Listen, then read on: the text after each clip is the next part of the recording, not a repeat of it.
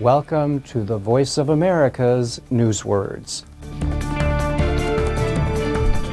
The National Deaf Life Museum is part of Gallaudet University, a private college in Washington, D.C. for deaf and hard of hearing students. Gesture. The museum explores generations of deaf life and culture through art and everyday objects. One exhibit shows hand gestures of American Sign Language, or ASL. A gesture is a body movement that communicates an idea.